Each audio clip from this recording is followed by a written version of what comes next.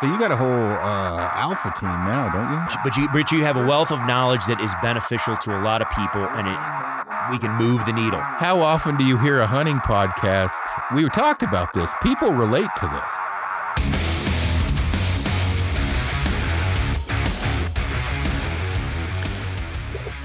What's happening, everybody? I have got two longtime friends and pioneers in the archery industry on the other end of the mic here, and that is Andrew Munsell and Sean Greathouse with Hamskea Archery. What's going on this fine morning, fellas? Hey, thanks for having us on. Yep. Oh, that's a goocher. So I've actually known Andrew since like 99 or 2000, I think. I stayed at Andrew's house in Arizona when there was a Cabela shoot going on down there, if I remember. Is that right? The date's close? Yeah, I usually don't admit that in open podcast forum, but now that it's out on the table, that is a true fact. That is a thing. The Tucson part, or me staying at your house? Let's just keep it simple here, Snyder. Yeah, you all rolled down and we put you up. It was great. That's kind of how our us started. Yeah, pretty much. And then Sean, you obviously being a very well-known bow hunter and archer in Colorado. I think we just ran into each other at shoots and things like that. I don't have an exact.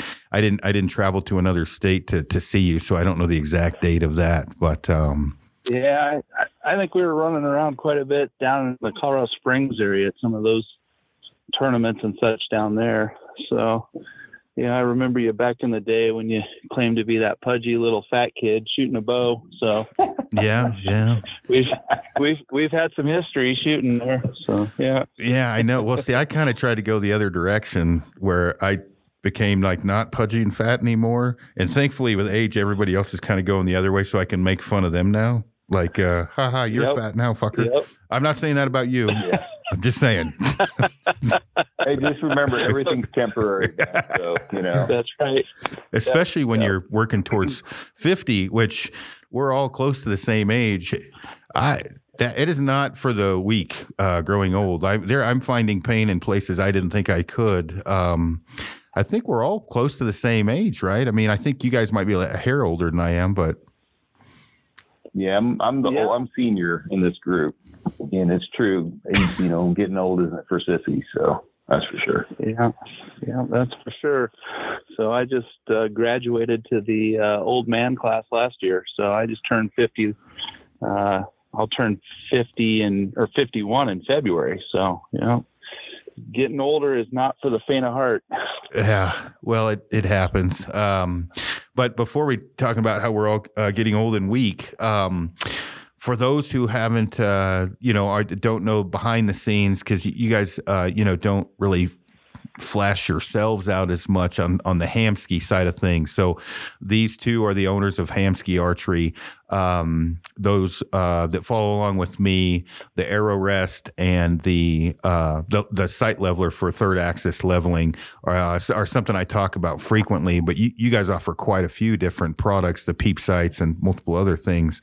Talk about your history, how Hamskea got started, and kind of where you guys are looking at seeing it going. You've kind of taken over the world when it comes to the rest side of things, for sure. Well, thanks for that intro. Yeah, I just don't want to be self-deprecating in any way, shape, or form, but we're just kind of like bow hunters, and we started as that, and that's I ran into Sean and over the years, just on the front range here, shooting, competing against each other. And we just kind of got to talking over the years, and we just were commiserating, complaining about how equipment could be better. And then, Sean and I went up to Yankton, I think it was in 2008. Does that sound right, Sean? And 2007, somewhere in there. Yeah. So we went up there for the 3D national thing and ran into Tim, and the three of us got to chatting a little bit. And then, I introduced Sean to Tim, and then Sean, you want to take the story on from there? Well, yeah, we were obviously living out our passion. Tournament archery was a big thing for us, as well as bow hunting. Obviously, we all get into the tournament archery side of things to hone our bow hunting skills and target, making sure that we're accurate and all. And started traveling with Tim to the ASAs. He's from Utah. We're from Colorado. Most of these guys are traveling to the ASAs east and other side of the country. And so it just made good sense for us to, jump on airplanes, meet relatively at the same time and share a rental car and hotel. And so Tim and I were traveling at these ASAs, and one evening we were rooming together, and he was complaining about an equipment failure that he had that day, and pretty frustrated. And he looked over at me and said, Greathouse, we ought to just start our own accessory building business. And I was kind of burned out in my day-to-day business that I had owned, and was kind of ready to do something different, and said, hey, let's do it. And he said, really? I said, sure. And that was all that we said about it that evening. And then fast forward to the end of the ASA season, we were planning an elk hunt up in Idaho, and Andrew was joining us. And the three of us came to a decision that all three of us ought to do this thing that later became known as Hamskea Archery. And so that's kind of how we got going. Nothing to add to that, Andrew? Well, I got a lot. I don't know how much time we have, but see, we almost bought a horse on that trip. We thought we were going to have to buy a horse. That was sketch. I asked Sean and Tim. Sean was telling me about this decision that him and Tim made, and I go, y'all need an engineer? And so I thought it might be important to have someone that had the passion for archery and can noodle on designs, and put them in front of Tim and Sean, where we could get the best of, everyone's inputs and come out with just better equipment. And you mentioned the ArrowRast and the leveler. We came out with an arrow level at the ATA show this year. But I think one of our crown jewels at Hamskea is also our PEEP system with the baffling technology in it. We basically reshape the industry on what a PEEP sight could be and should be. We're proud of those things, and we just always continue to peck away at them and make them better and just, more reliable, all those things. So, yeah. So let's dive down the rabbit hole a little bit on a few of the different options that you guys carry for, and I'm basing this off of when I do like Q&As and seminars, and I get abnormal amount of questions, and both of you have known me a long time. I'm a good maybe instructor for certain things, and then other things I'm kind of like maybe not as in depth as I should be, which you guys will be for this. So like the PEEP, people were asking me about it, and I'm like, well, you don't get tunneling quite so bad. And they're like, tunneling. And then I'm like, well, can't explain what I'm saying. Explain why the PEEP is different, because I have not done a great job of that. Better. Yeah. Right. So I have been fortunate enough to be exposed to other engineering disciplines and other industries. And the PEEP sight just, started off my archery range at my house faces west, because the rest of the neighborhood faces east. So I can't shoot my neighbors. Well, I'm not supposed to. So when I come home to practice, the sun is always setting. And if anyone shot at, when the sun's low on the horizon, you get this bad glare, even whether it's setting or rising, right? Even in the morning, you can get some really bad glare in a smooth tube, which is known as a PEEP or a scope. So I just applied some technology that's used in space optics and telescopes where they put light baffling in there. And what it does is it kills that glare. So if you have light that's incident at a very shallow angle on a flat surface, it'll bounce, just like an arrow skipping off the ground. So that's one way to describe it, Aaron. So imagine light coming in as an arrow, glances off a hard surface, and it bounces back up, just like a frisbee or an arrow. What those baffles do is imagine putting up a short wall, like a piece of wood or something, and the arrow glances off the hard surface and then hits that light baffle, and then that light that would normally be glare is terminated. Gotcha. No, that makes sense. Does that help? Yeah, no, that makes sense. So that's what those light baffles do, and that's part of our patented technology. So with that, you guys offer, like, I have Raptor peeps on my hunting bows, but go through kind of the top to bottom system that you guys offer, because you don't offer just Raptor peep, which is more of a hunting peep. You have a full kit as well. Sean, you want to take that one, or you? Yeah. So when we came to the market with this design, we originally came to it with it in 2017 with the what we call the Insight PEEP system, and there was several things that were fairly unique at that time with that system.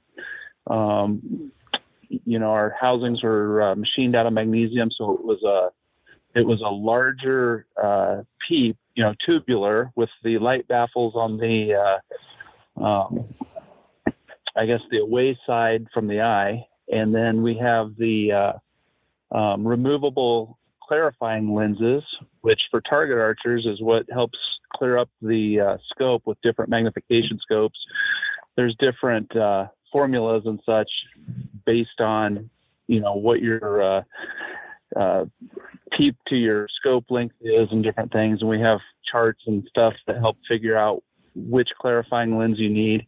But then we also have interchangeable apertures. And so the whole system is kind of a three-piece design.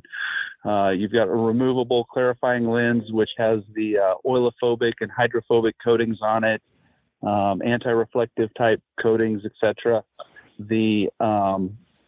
And then the apertures, which you can interchange based on your scope size, your lighting conditions, etc. So that was kind of our initial offering into the market, and that in 2017, that there was nothing else like it at the time, and so it really took off well, and forced some of the competition to up their game and come out with comparable type items.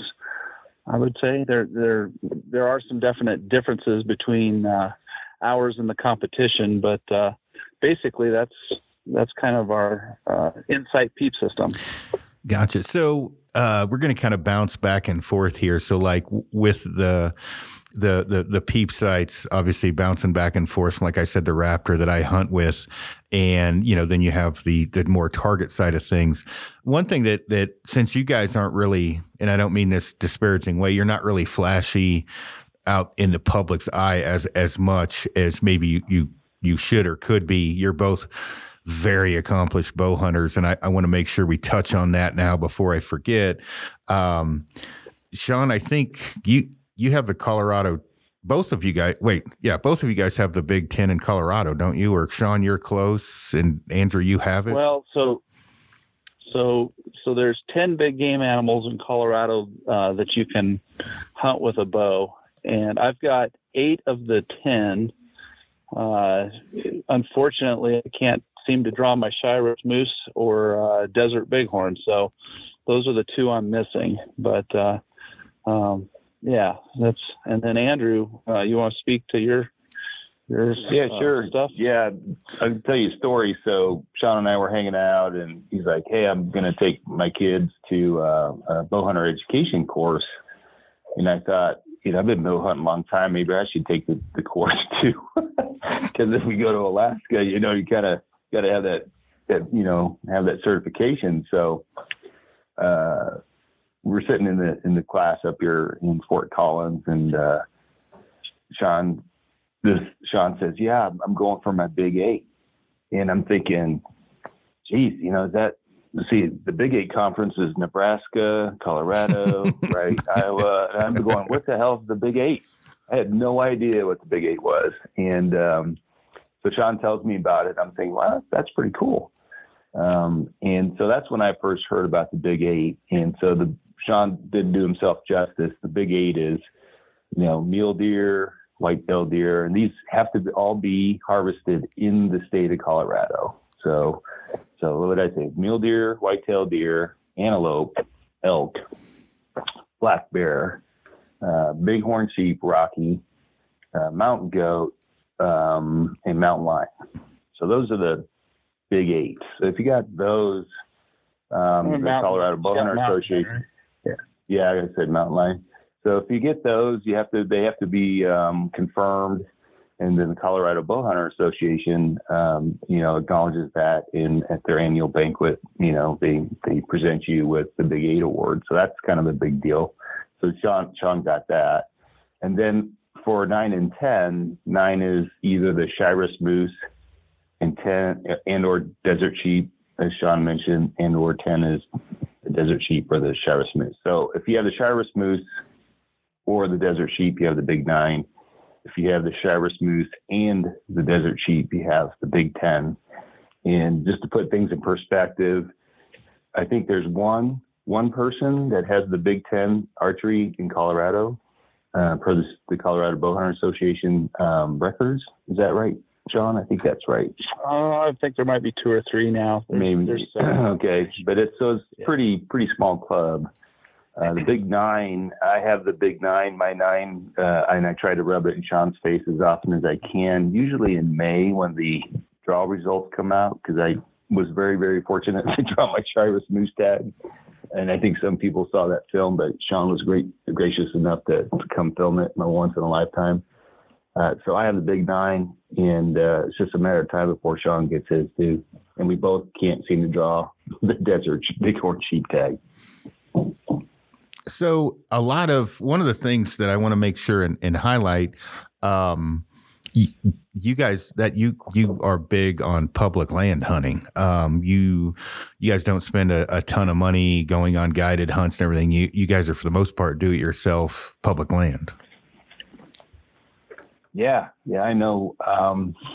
Hey, it's hellaciously expensive. I don't know what people think of how Hamskea rolls, but we're still the same people we were in the beginning, and we recently went on. We've done several DIY hunts to Alaska with Tim. Sean shot a moose in 2019 on a drop camp, and then most recently in 2022 we went up to the South Brooks Range on a drop camp. We had to bring all our own stuff. The guy dropped us, and we just went out and started stomping around and hunting. So we really enjoy that kind of hunting. It's just very, satisfying, for me anyway. So since you guys suck at hyping this up, I'm going to have to help you out. Everything you guys have killed is pretty much. I thought Sean was going to start dancing there, but he's just like, "Yep, that's pretty much it." We roll. You guys, as I understand it, the only thing you guys on all of the 8, you only needed help on one, which was a lion. If I'm not, everything else is on your own. Do it yourself. Yeah, for me it was the lion. Sean he's got 2 mountain lions. Sean, you want to talk about your DIY on that? That was pretty cool. Yeah.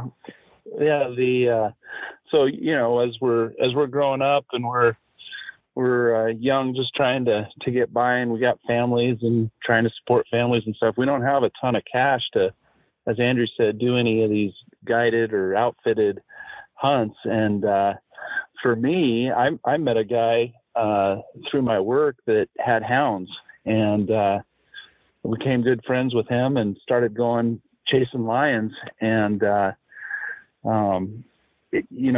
everybody, I thought the lion hunt was going to be an easy hunt, and turned out, I think I went out 12 times or something before I killed my first cat. But during that time, we became really, really, really good friends. And my buddy said, "Hey, why don't you take the dogs next time it snows and go out?"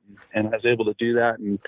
And so the first time I killed my cat, my buddy was kind of lining the dogs out, cutting the track. This whole 12 hunt process was a learning for me to ultimately be able to take, his dogs and the things that I had learned, with him, and then go and kill my own cat with his dogs on my own. So that was pretty rewarding. So that was kind of an interesting, way of ultimately really doing it on my own.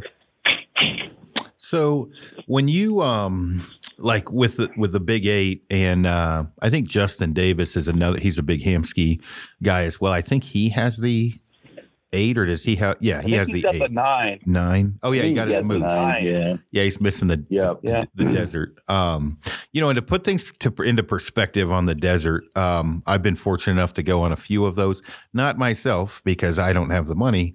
Those hunts can range. Well, now they're even more, but you're looking at 65 to 100,000+ to go purchase, or pay guided outfitter type hunt for desert bighorn. So trying to draw it in Colorado, which is one of your options, can honestly never happen, but there's a chance. But to pay for a desert is fairly expensive. With the, I've on that note, Aaron, I don't even know if you can, you can't, Sean, check me here, but I don't think you can buy a desert. If you're going for the Big 10, you have to shoot it in Colorado. So, right. You can't even buy it. You can't even buy it in Colorado. Not in Colorado. Well, and that's, I want to make sure in context, as far as how coveted they are, very difficult animal to get your hands on. And though they don't do, and I was going to check with you guys, they don't do a raffle tag or an auction tag for the bighorn in Colorado, or they didn't used to. They still don't, it sounds like. Correct. Definitely not for the desert. So right, yeah, for the desert. So, that makes it a little more difficult. But I've seen you guys have videos on some of your hunts. Where can people? Do you guys have them on a YouTube page, or where could people check those out? Yeah, we got them on. We got them on YouTube, and then this just in, we are now shipping a thumb drive with every arrow rest, and it has our catalog on it for 2023. It has our video hunts. Some of those are just not ours, but Sean's taking the time, is really passionate about making sure his family is involved in this lifestyle. So he's got Taylor's moose hunt on there, I believe, and Taylor's whitetail hunt. Is that right, Sean? So if you're one of the two, but you can search us on YouTube and find them, and or if you are at a dealer, they can probably have some extra of these thumb drives running around. But yeah, they can find them a couple places. Gotcha. So, with like the moose hunt this year, the moose hunt, the caribou hunt, dive in a little bit deeper into that. Talk about that. Like, how'd that go? Like, people are bugging me constantly. Prices are going up on everything about, hey, I want to do this.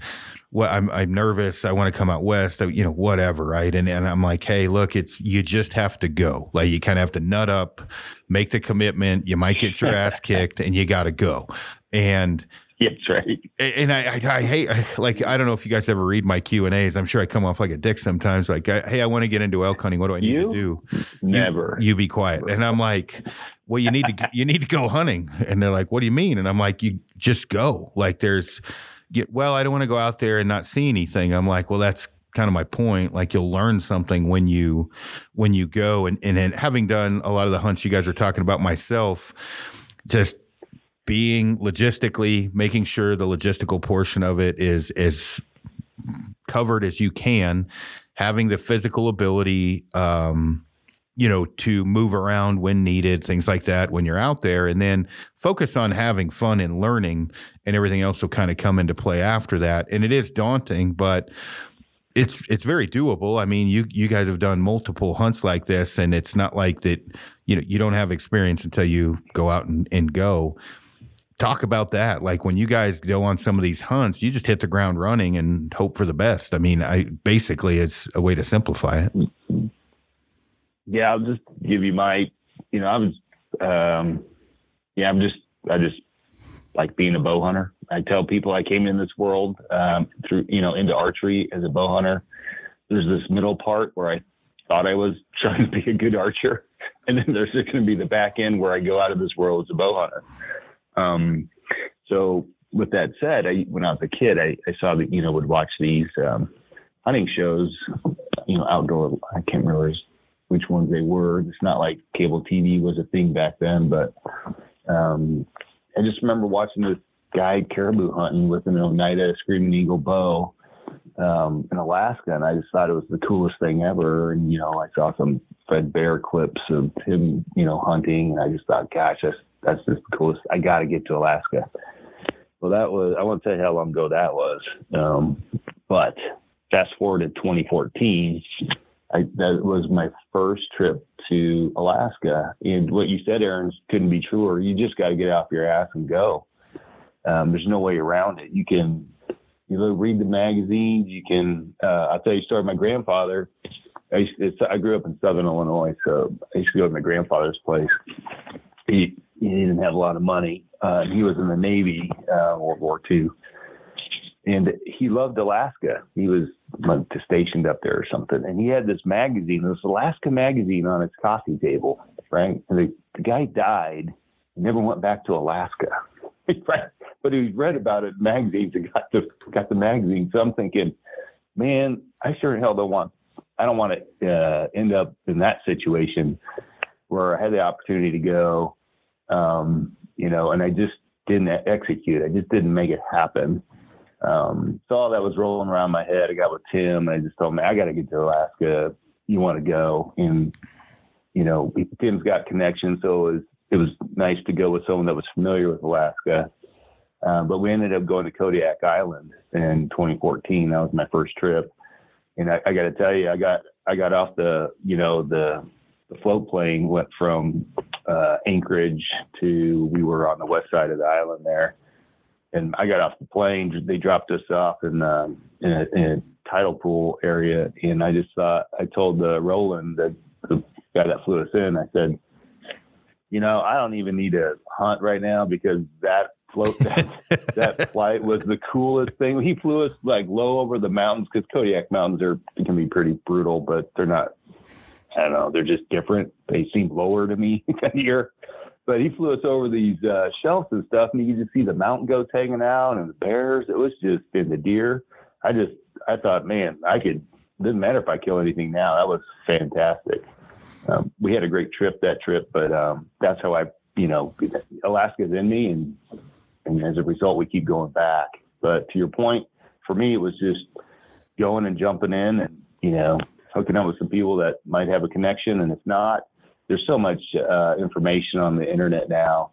I have people hit me up, they hit Sean up all the time, and we're always, more than willing to share, like you are, Aaron, the gear you need, what you're going to experience, all those kinds of things. But you just got to go. I know Sean has his Alaska first trip experience too. So. Well, I think whether it's Alaska or, from somebody back east, I always hear guys, when I'm out on the ASAs and stuff, everybody always wants to come out and go elk hunting. I'm sure you hear that all the time, Aaron. Everybody wants to come go elk hunting that's from back east. They've never been, and they don't know where to start. And, when I grew up elk hunting, my dad managed a ranch for Colorado State University. So I didn't know it at the time, but I was pretty spoiled. I had this private ranch up in northern Colorado that I got to hunt on, and that's where I got to learn how to hunt, to learn what the animals did, and came became pretty proficient at killing deer and killing elk and killing antelope, and you think you've got it all figured out until you go to the public ground, and then things are a little different. But what that did was that gave me the hunger to try new different challenges and stuff. I got into bow hunting. I started rifle hunting on this ranch, and that was just, it was not a challenge at all. And I had always told myself when I kill a pretty good bull elk, I'm going to switch and go archery. And nobody in my family had ever picked up a bow. They, they kind of laughed at me when I went out and bought that first bow. And then that's the passion just took off. But I started looking for new challenges after bow hunting on the ranch, and that's where I started putting in for these mountain goat tags and bighorn sheep tags, and even from there, just wanting a challenge is really, wanting to test my skills against different critters. So I guess the big thing is you just got to get out there and go and do and jump in. And then to kind of piggyback on that, I think once you do that, it's mindset. It's having a positive attitude, even when you're not finding a good area, you're not getting into game or whatever it is, staying positive. Because if you don't stay positive, you're going to be done, and you're going to be back home and not wanting to do it again. So I think those are kind of my things, is positive mindset.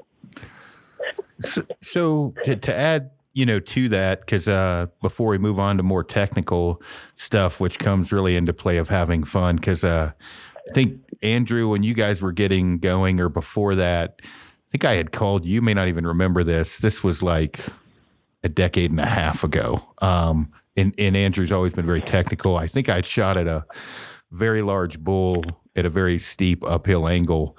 And I don't know how far I shot in front of it, but it was quite a ways. And I was like, hey, man, I got to do something about my fourth axis. And you were like, what?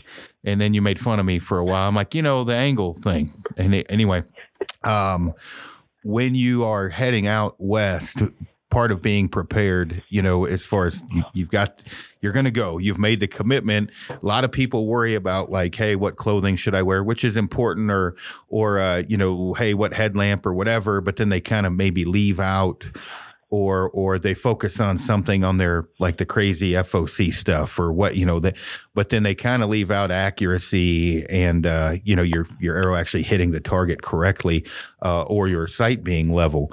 And some of the things that I've really noticed is the distance affects people, right? They're not used to shooting as far, and then potentially the angles, especially for mule deer and sometimes elk in Colorado because it's so steep, which is where you guys really come into play. Like I carry the Hamskea level everywhere with me in my truck, in my pack, and especially when I'm guiding for all the people that show up because we have such steep angles we shoot at down in the Davis. Hey, Andrew, do you remember making fun of me over that shot? Does that ring a bell at all? Well, I just got to say, I don't need you to ask me a question to make fun of you. So it helps. There's that. There's that. I just make fun of you, and you make fun of me anytime we sow juice. So that's kind of cool. I kind of vaguely remember that. I think you were describing that shot to me, and you said you missed. And I think I asked you, was it uphill or downhill?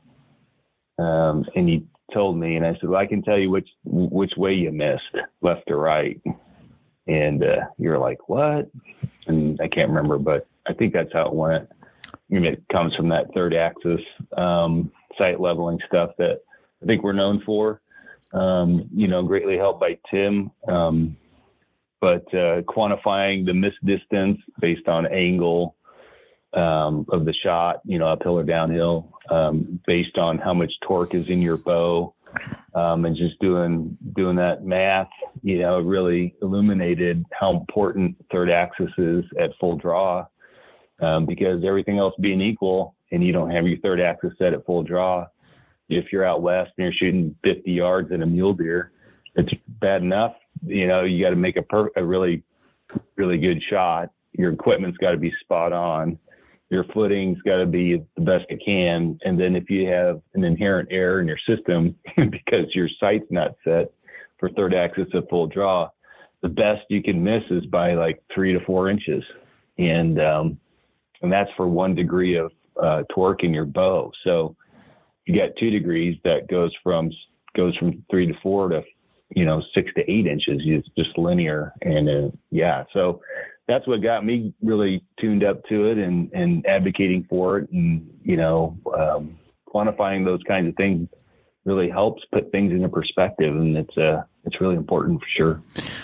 And so with that, just as people are listening in, a good example that, with different questions I get, recently on some of this stuff is like, hey, do I want a direct mount or do I want a dovetail? Does it matter out west? And I'm like, look, you can't go back and listen to 1,800 podcasts I've done with different people. I'm going to give you some highlights, but one of the things I'm like, hey, you want to make sure out of the gate that your peep site, your housing, matches up with your housing. That's very, very important. And, once you have that kind of dialed in and figured out, because, that can cause a lot of lefts and rights, peep fading, whatever.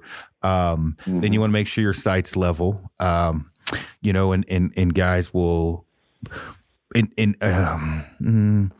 like at with YouTube Brainiacs on the mic here, if your rangefinder is correct, which there's only actually 2 that will be, on a 47-degree slope at 68 yards after the cut. Most sites that I have found, like out of the package, people not leveling them correctly, even if you are good on flat ground out to 68 yards, you can miss up to or more a couple feet when your third axis isn't level. So whoever of you two want to handle this, explain third axis, explain why it's important, and explain how to level it with your system. I don't know which one of you two wants to handle it. So we'll do this 2-part. First of all, I'll share some numbers with quantify what Aaron said and then hand it over to Sean to describe it. But in our catalog, we have, for the back, I think it's page 22, we have a miss chart. And what it does is on the left side, it says shot angle, and across the column headings is as I mentioned, the miss distance, basically the error based on the shot angle and how far away the shot is. So Aaron, you said like 47-ish degrees, right? Yep. And the error distance, you're shooting at, the cut was like right at 70-ish yards.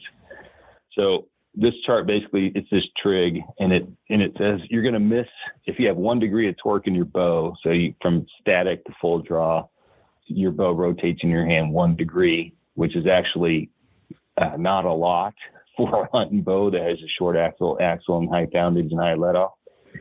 This 1 degree of torque gives you 8 inches of miss distance. That's just pure math. That's before you add anything else. So Aaron, what bow were you shooting? At that time, like 80 pounds high.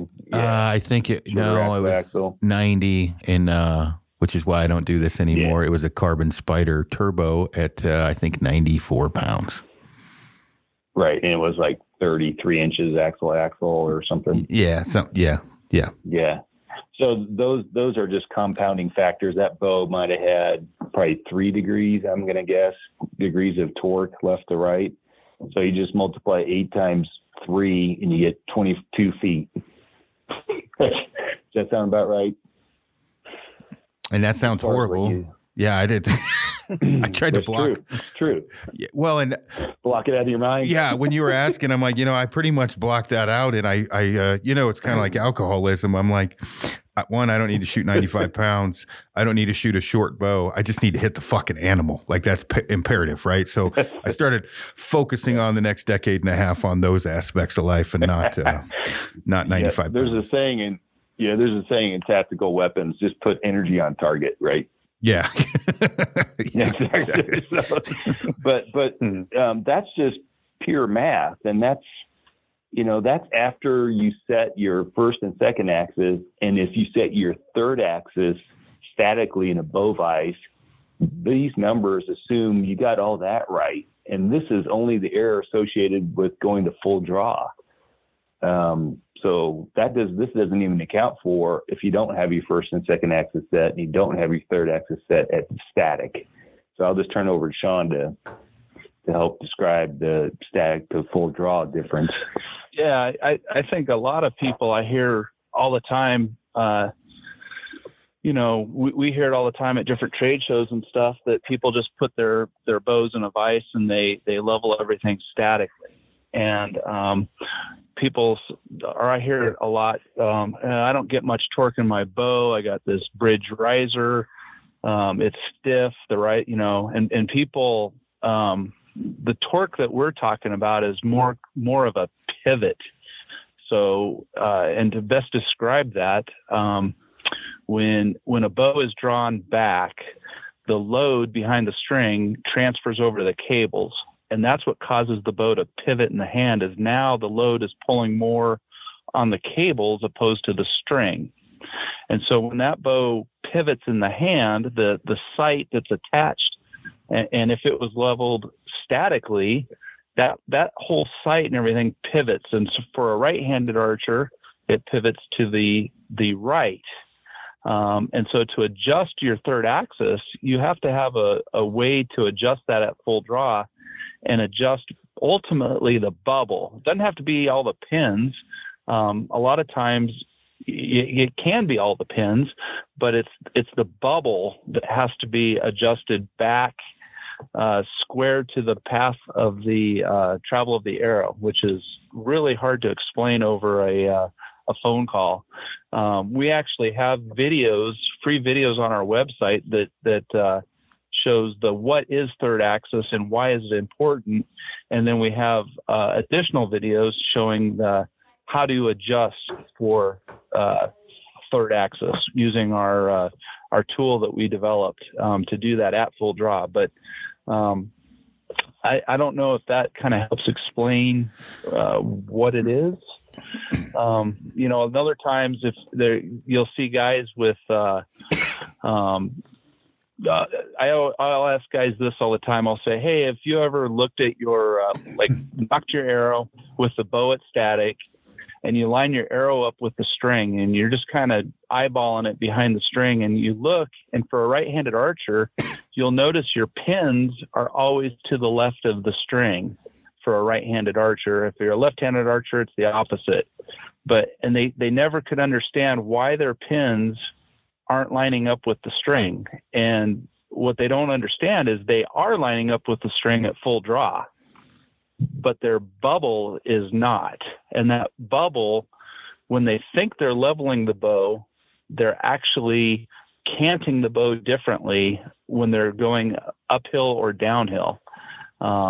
And so the key to third axis is to be able to adjust it at full draw and adjust the bubble to where it's square so that you're not changing your cant uphill or downhill.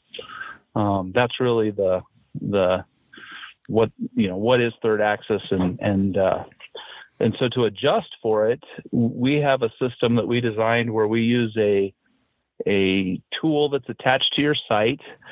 It's got and you level your first and second axis, which I think most people understand that.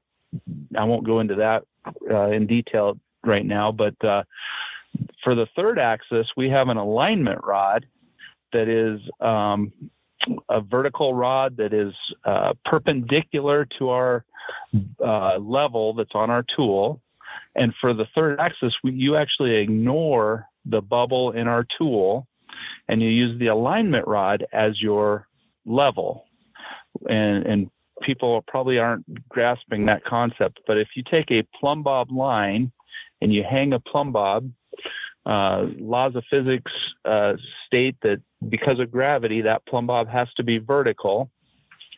And that alignment rod that is now perpendicular to our level, you draw the bow back and you aim that alignment rod on the plumb bob line, which we know is vertical.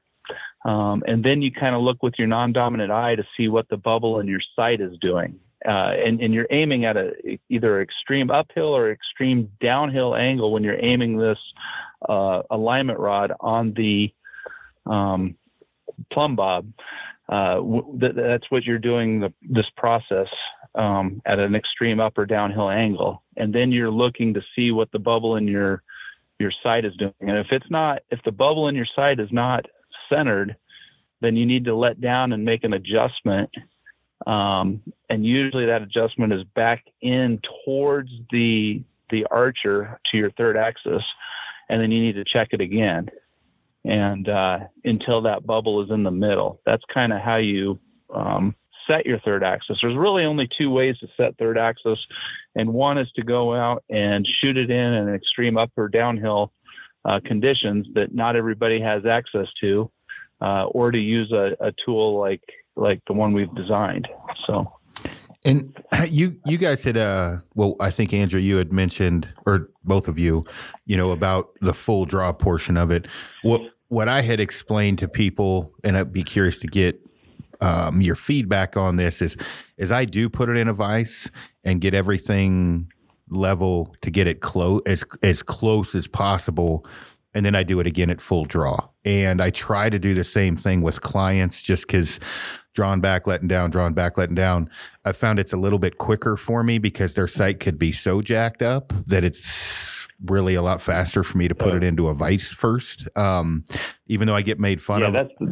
Go ahead. No, that's the right process. No, totally.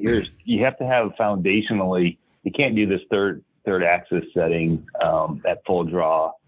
If you can't even begin to do that if your first, second axis aren't orthogonal to each other or at right angles, that's a given. So you have to do that first, no question. Well, and I have brought up to people before, like, to make it really, really quick for me, and everybody looks at things through their own optics. Just because I don't want to dick with it forever, I'll throw a guy's sight on a bright sight to get it close, then throw it on the, you know what I mean? If it's dark, we're sitting in, in camp, I'll throw it on there, or I'll put your, I'll just slap yours on there. I like what's the older version called? The easy level? Easy third axis level. Easy third, yeah. That one, I'll just throw that one on. Same principle, right? If I'm putting it between my legs, if I have to redneck it. And that's where Tim and I have argued a bit, is like, look, dude, we're bringing in 50 clients. Like, I'm just doing my best, right? You're getting it in the zip code is what you're doing. Yeah. It's like, look, man, they came down, their level is totally off from top to bottom. And I'm just trying to get them as close as we can. Cause the probability of taking and you guys have probably seen some of the videos where we had a guy from California. It was so steep, almost shoot his toe off. Like, no shit. We have it on video. I have shrapnel in my calf muscle to prove it. I'm like, scoot forward a couple inches. He's like, I got it. Right in front of his toe. I'm like, wow. Oh, fuck. I'm glad he signed the waiver, because you got to. So, and with that, like the first time I tried to explain this to somebody, I'm like, go stand on a 3rd-story building, shoot something 5 feet out from the base of it. That is the shot you may take. To where I'm like holding on, like, no shit, to their belt with my foot up against their heel, leaning them out, saying, don't worry, I've got you. Yeah. And so that third, we really dove into this in great depth over the last 3 years, between your system, leveling everything out, and then the range finding portion of it to the cut charts. I think what people don't understand is what is it, $89? I just bought one. I think they're $89 for the level. Yeah, the Gen 2 level is $89, and the original easy third axis is like $60. Yeah. That for $60 to $89, I promise you that will pay its way. It will pay for itself a million times over, because the other thing is, you eat shit coming off a cliff. You left the house, everything's fine, right? You fall off a cliff, and the next thing you know, you're doing here, let me just hold it up. It looks kind of level. I pack that thing in. I bring it with me. So with me rambling on, talk about some of these different options that you could use this level 4, like being in the field. You can just throw it on. It's like, sure. Just draw your bow back occasionally throughout the course of the day with the level on. Yeah. So I'll just give you some more in situ, examples. So I was at Reading, standing there. I think people, if you don't know who Chuck Cooley is, he's been around archery a long time. He comes running over to me and says, "Hey man, you got that third axis level on you?" I'm like, "Sure." I gave him you're not special, Aaron. I give everyone a hard time. So I asked Chuck, I'm like, "So where's your tool?" He said, "I didn't bring it, didn't pack it, even on the Reading shoot." He said, someone in their group, someone backed up or whatever, wrecked this guy's bow, and they didn't have time to go back to get it all sighted in and all that. But they noticed that their sight was jacked. So we just hung up a plumb bob in a tree, with a stick. The guy, helped him do the third. Chuck actually helped him do the third axis. And the guy shot, and he just kept going. So that's an example of tournament scenario. Accidents happen, people are around, save you some time and some emotional heartache. Other ones are what you just said. You take a digger on the side of a hill, you're in the middle of nowhere. You could be in the middle of nowhere on the back part of your whitetail hunt on a 40-acre patch, and you're like, crap, I don't want to get out of the tree or disturb things. I had this happen talking to Clint Casper, and he said he was pulling his bow up and he smashed it on one of his tree sticks, right? And he was looking at his sight, but there's just a lot of ways you can jack up your sight. Yes. And having that third axis level in your pack allows you to assess it. If nothing else, assess it. The damn, like all stations report battle damage, and you can check it and go, I'm good. I can stay in the tree, right? I can stay in the tree and hunt and not disturb, my hunting spot, and have that peace of mind. And or you go, oh, you know what? If the bug comes and walks out, my sight is jacked. I'm going to wound it. I just need to clear out of here. So it's just not it works only in the Western hunting scenario. Definitely third axis at full draw air is anytime you pull your bow back in any situation, tree stand hunting included. So yeah, I think it's just another tool in the tool bag that gives you peace of mind. It's kind of like knowing how to tie in a D-loop or fix a bit of serving. If you're in that once in a lifetime hunt or whatever, and you're not anywhere near a bow shop or anything, you've just got one more thing to give you that confidence that when that shot that you've worked so hard to put yourself in position on comes to arise, you can make that shot. So I'm going to add a little bit more to this just because I try to drive this home.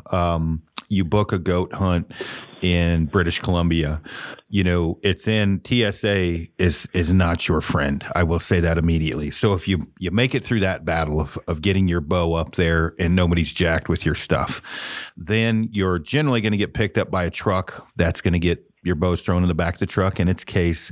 Then you unload, and you've got a few options between very small planes, but generally you're going to end up on a horse or hiking in. So then you're on a horse. I personally suggest using a bow sling and keeping that bow on you on the horse you ride in, because horses are crazy. I'm not a big fan. So that could be 4, 5, 6, 7, 8 hours on a horse of beating the holy ever living hell out of your bow.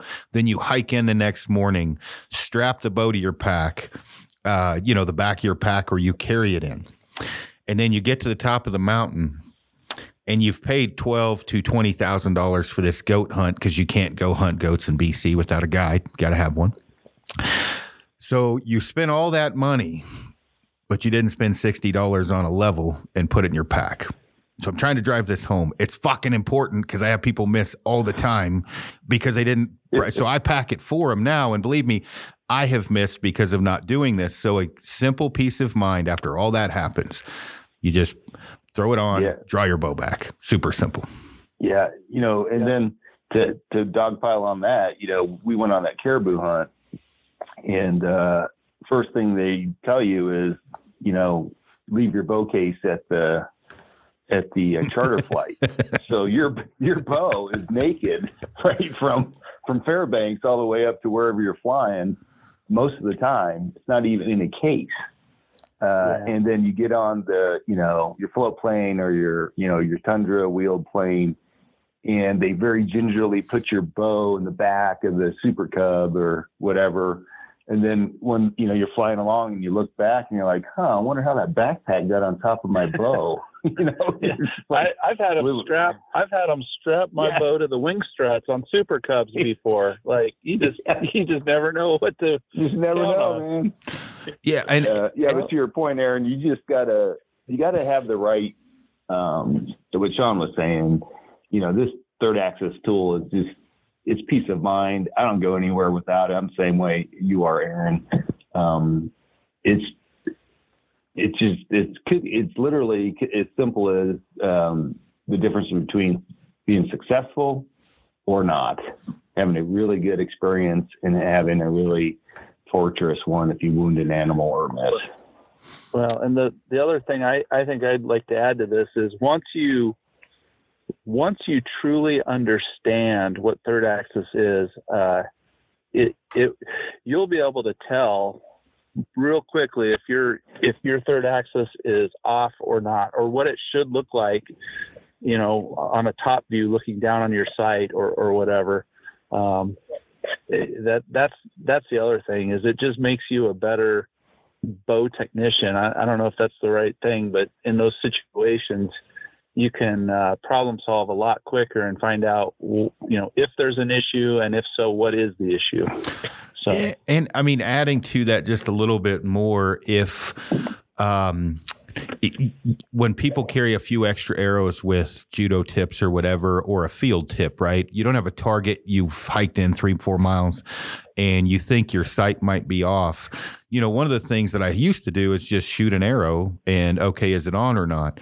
The thing with that if your level is off a little bit, and there's been 2 or 3 sites I've used recently, great sites, but that third axis does come off, is you are saving yourself at least one shot, potentially breaking that arrow by readjusting it back into place. Meaning, if you didn't have the level with you and you're firing a confirmation arrow, there's nothing saying, even if you're firing into a air quotation soft patch of dirt, you're getting that arrow back, right? Unless it's a stick bow, which so you put that on, that one shot has a much higher potential after leveling it when you're firing one of your extra arrows with a field point and at 40 or 50 yards.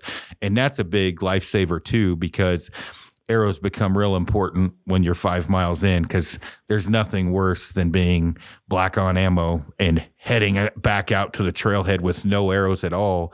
And this happened to one of my buddies on a sheep hunt.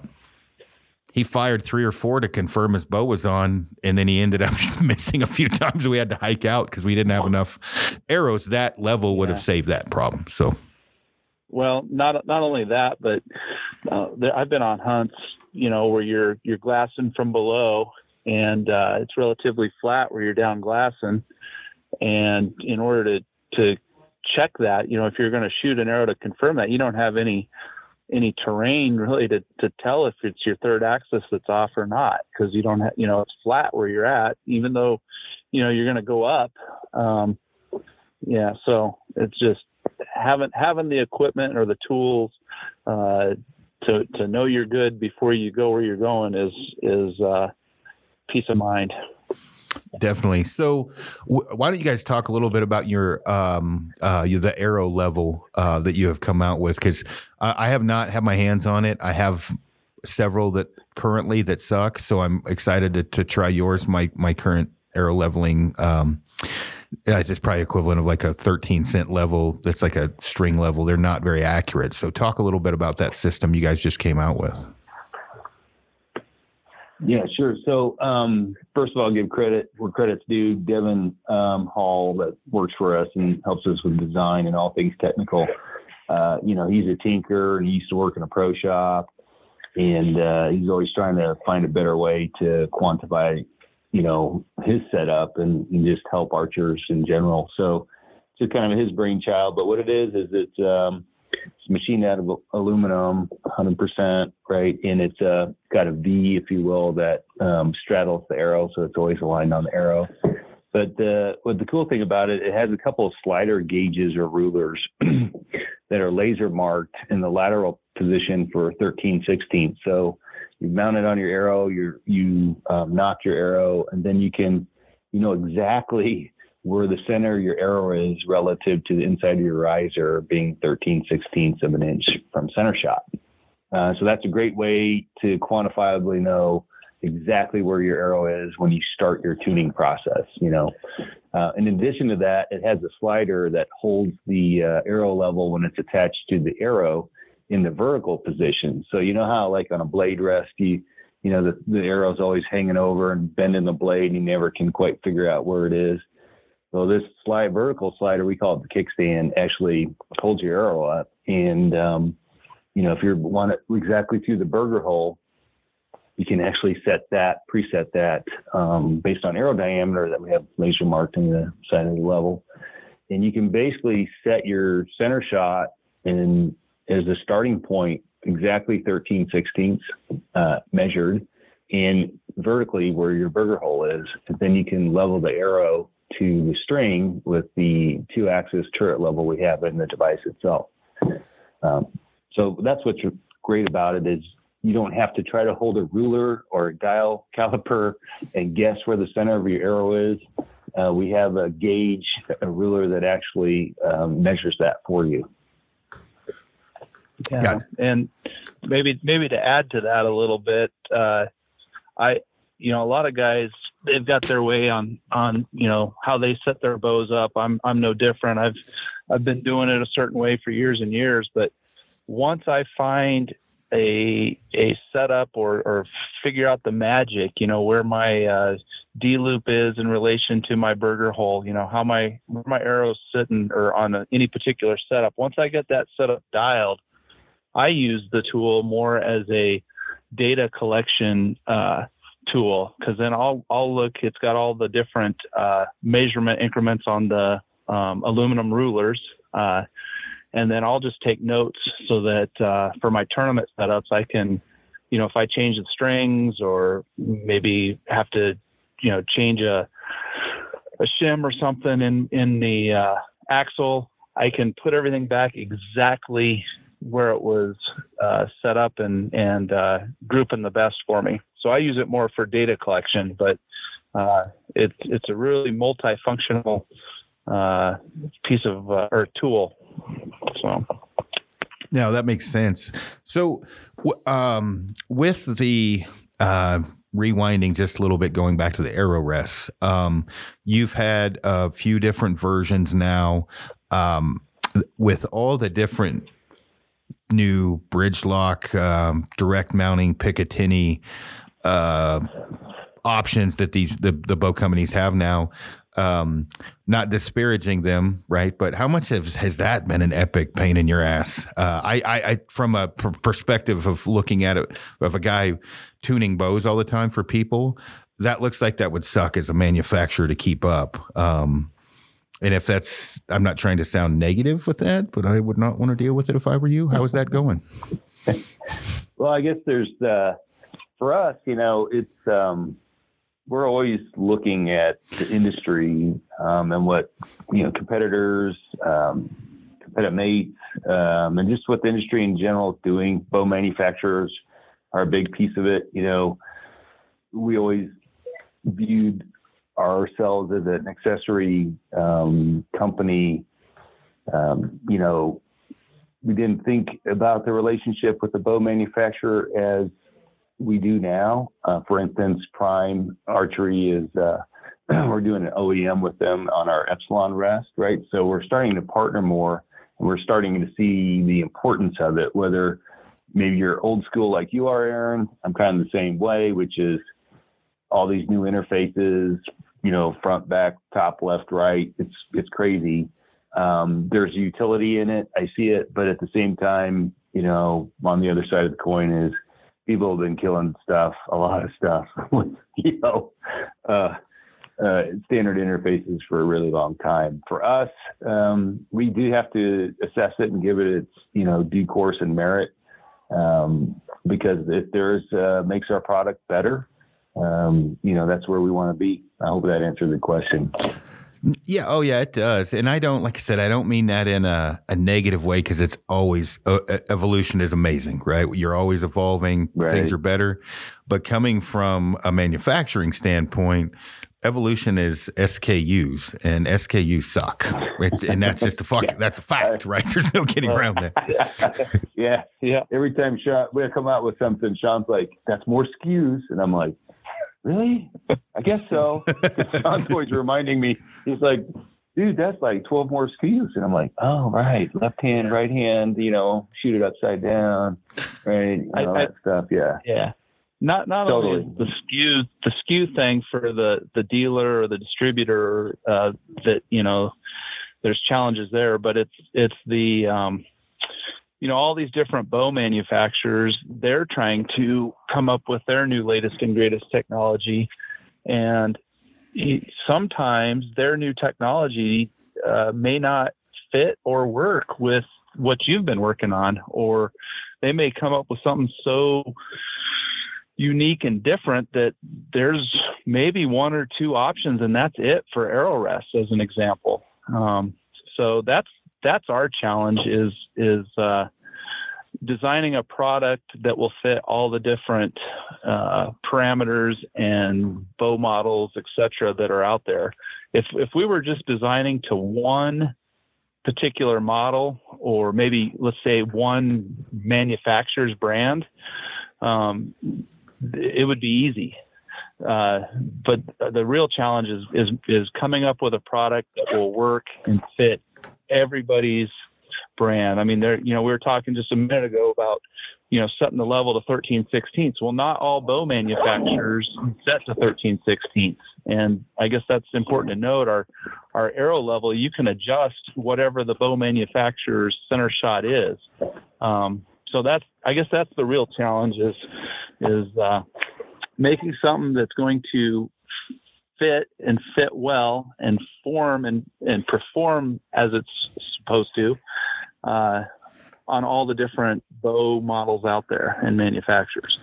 Yeah. So. No, and I mean, obviously there's no fault here, but on a couple of bows I've put your rests on recently, I definitely wished I had smaller fingers for the up and down to try to get my fingers on. And there's a cable guard there, and you ain't getting around that, right? And so I'm like one index finger on one side and the other, like, shifting it. Obviously, you're not moving that all the time. And, looking at it from a design perspective, I'm like, I don't know what I could have done different on my end, just looking at it. And how it is when you have a design mind.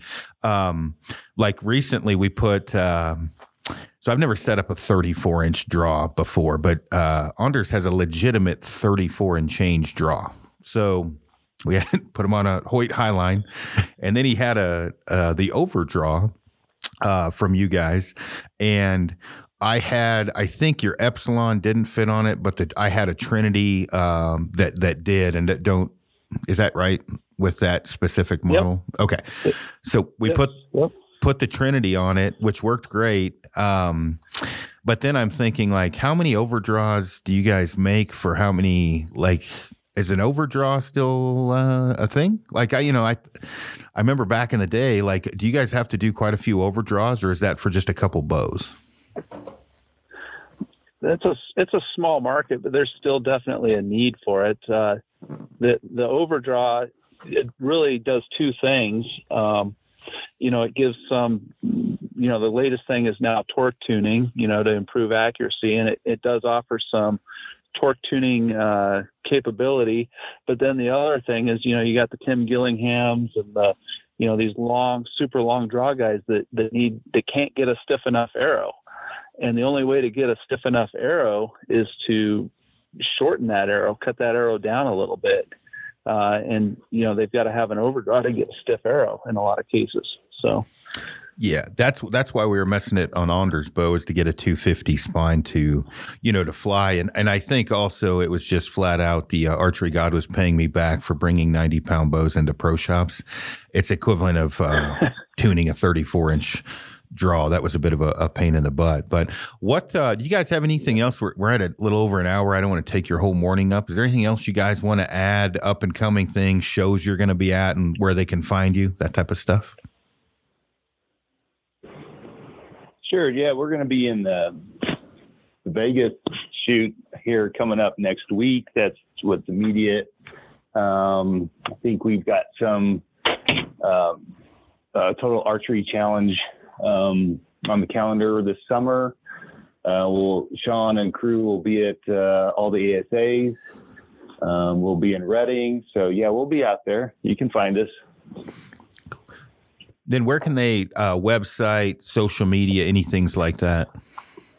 Yeah, we have Hamskea Archery on both the Instagram platform and Facebook, of course. And then you can find us at www.hamskeaarchery.com. As Sean mentioned earlier, we have all our instructional videos on there. We have all the instructions and setup instructions for all our products. So if anything, and you need some more clarification on what we talked about today, you can go ahead and check out our website. It'll have all that information for you.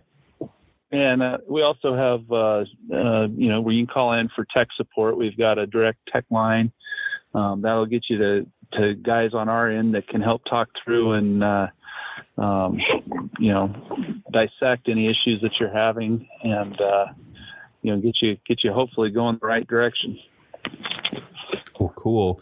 Well, I appreciate you guys hopping on and talking about your company as well as some of your different hunting adventures and the friendship as well as the products. Obviously, I'm a big fan.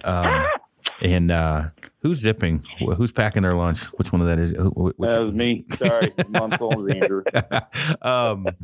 That's funny. But no, and the products. Obviously, the level as much as anything has saved my bacon, especially with clients. So I can't recommend everything enough.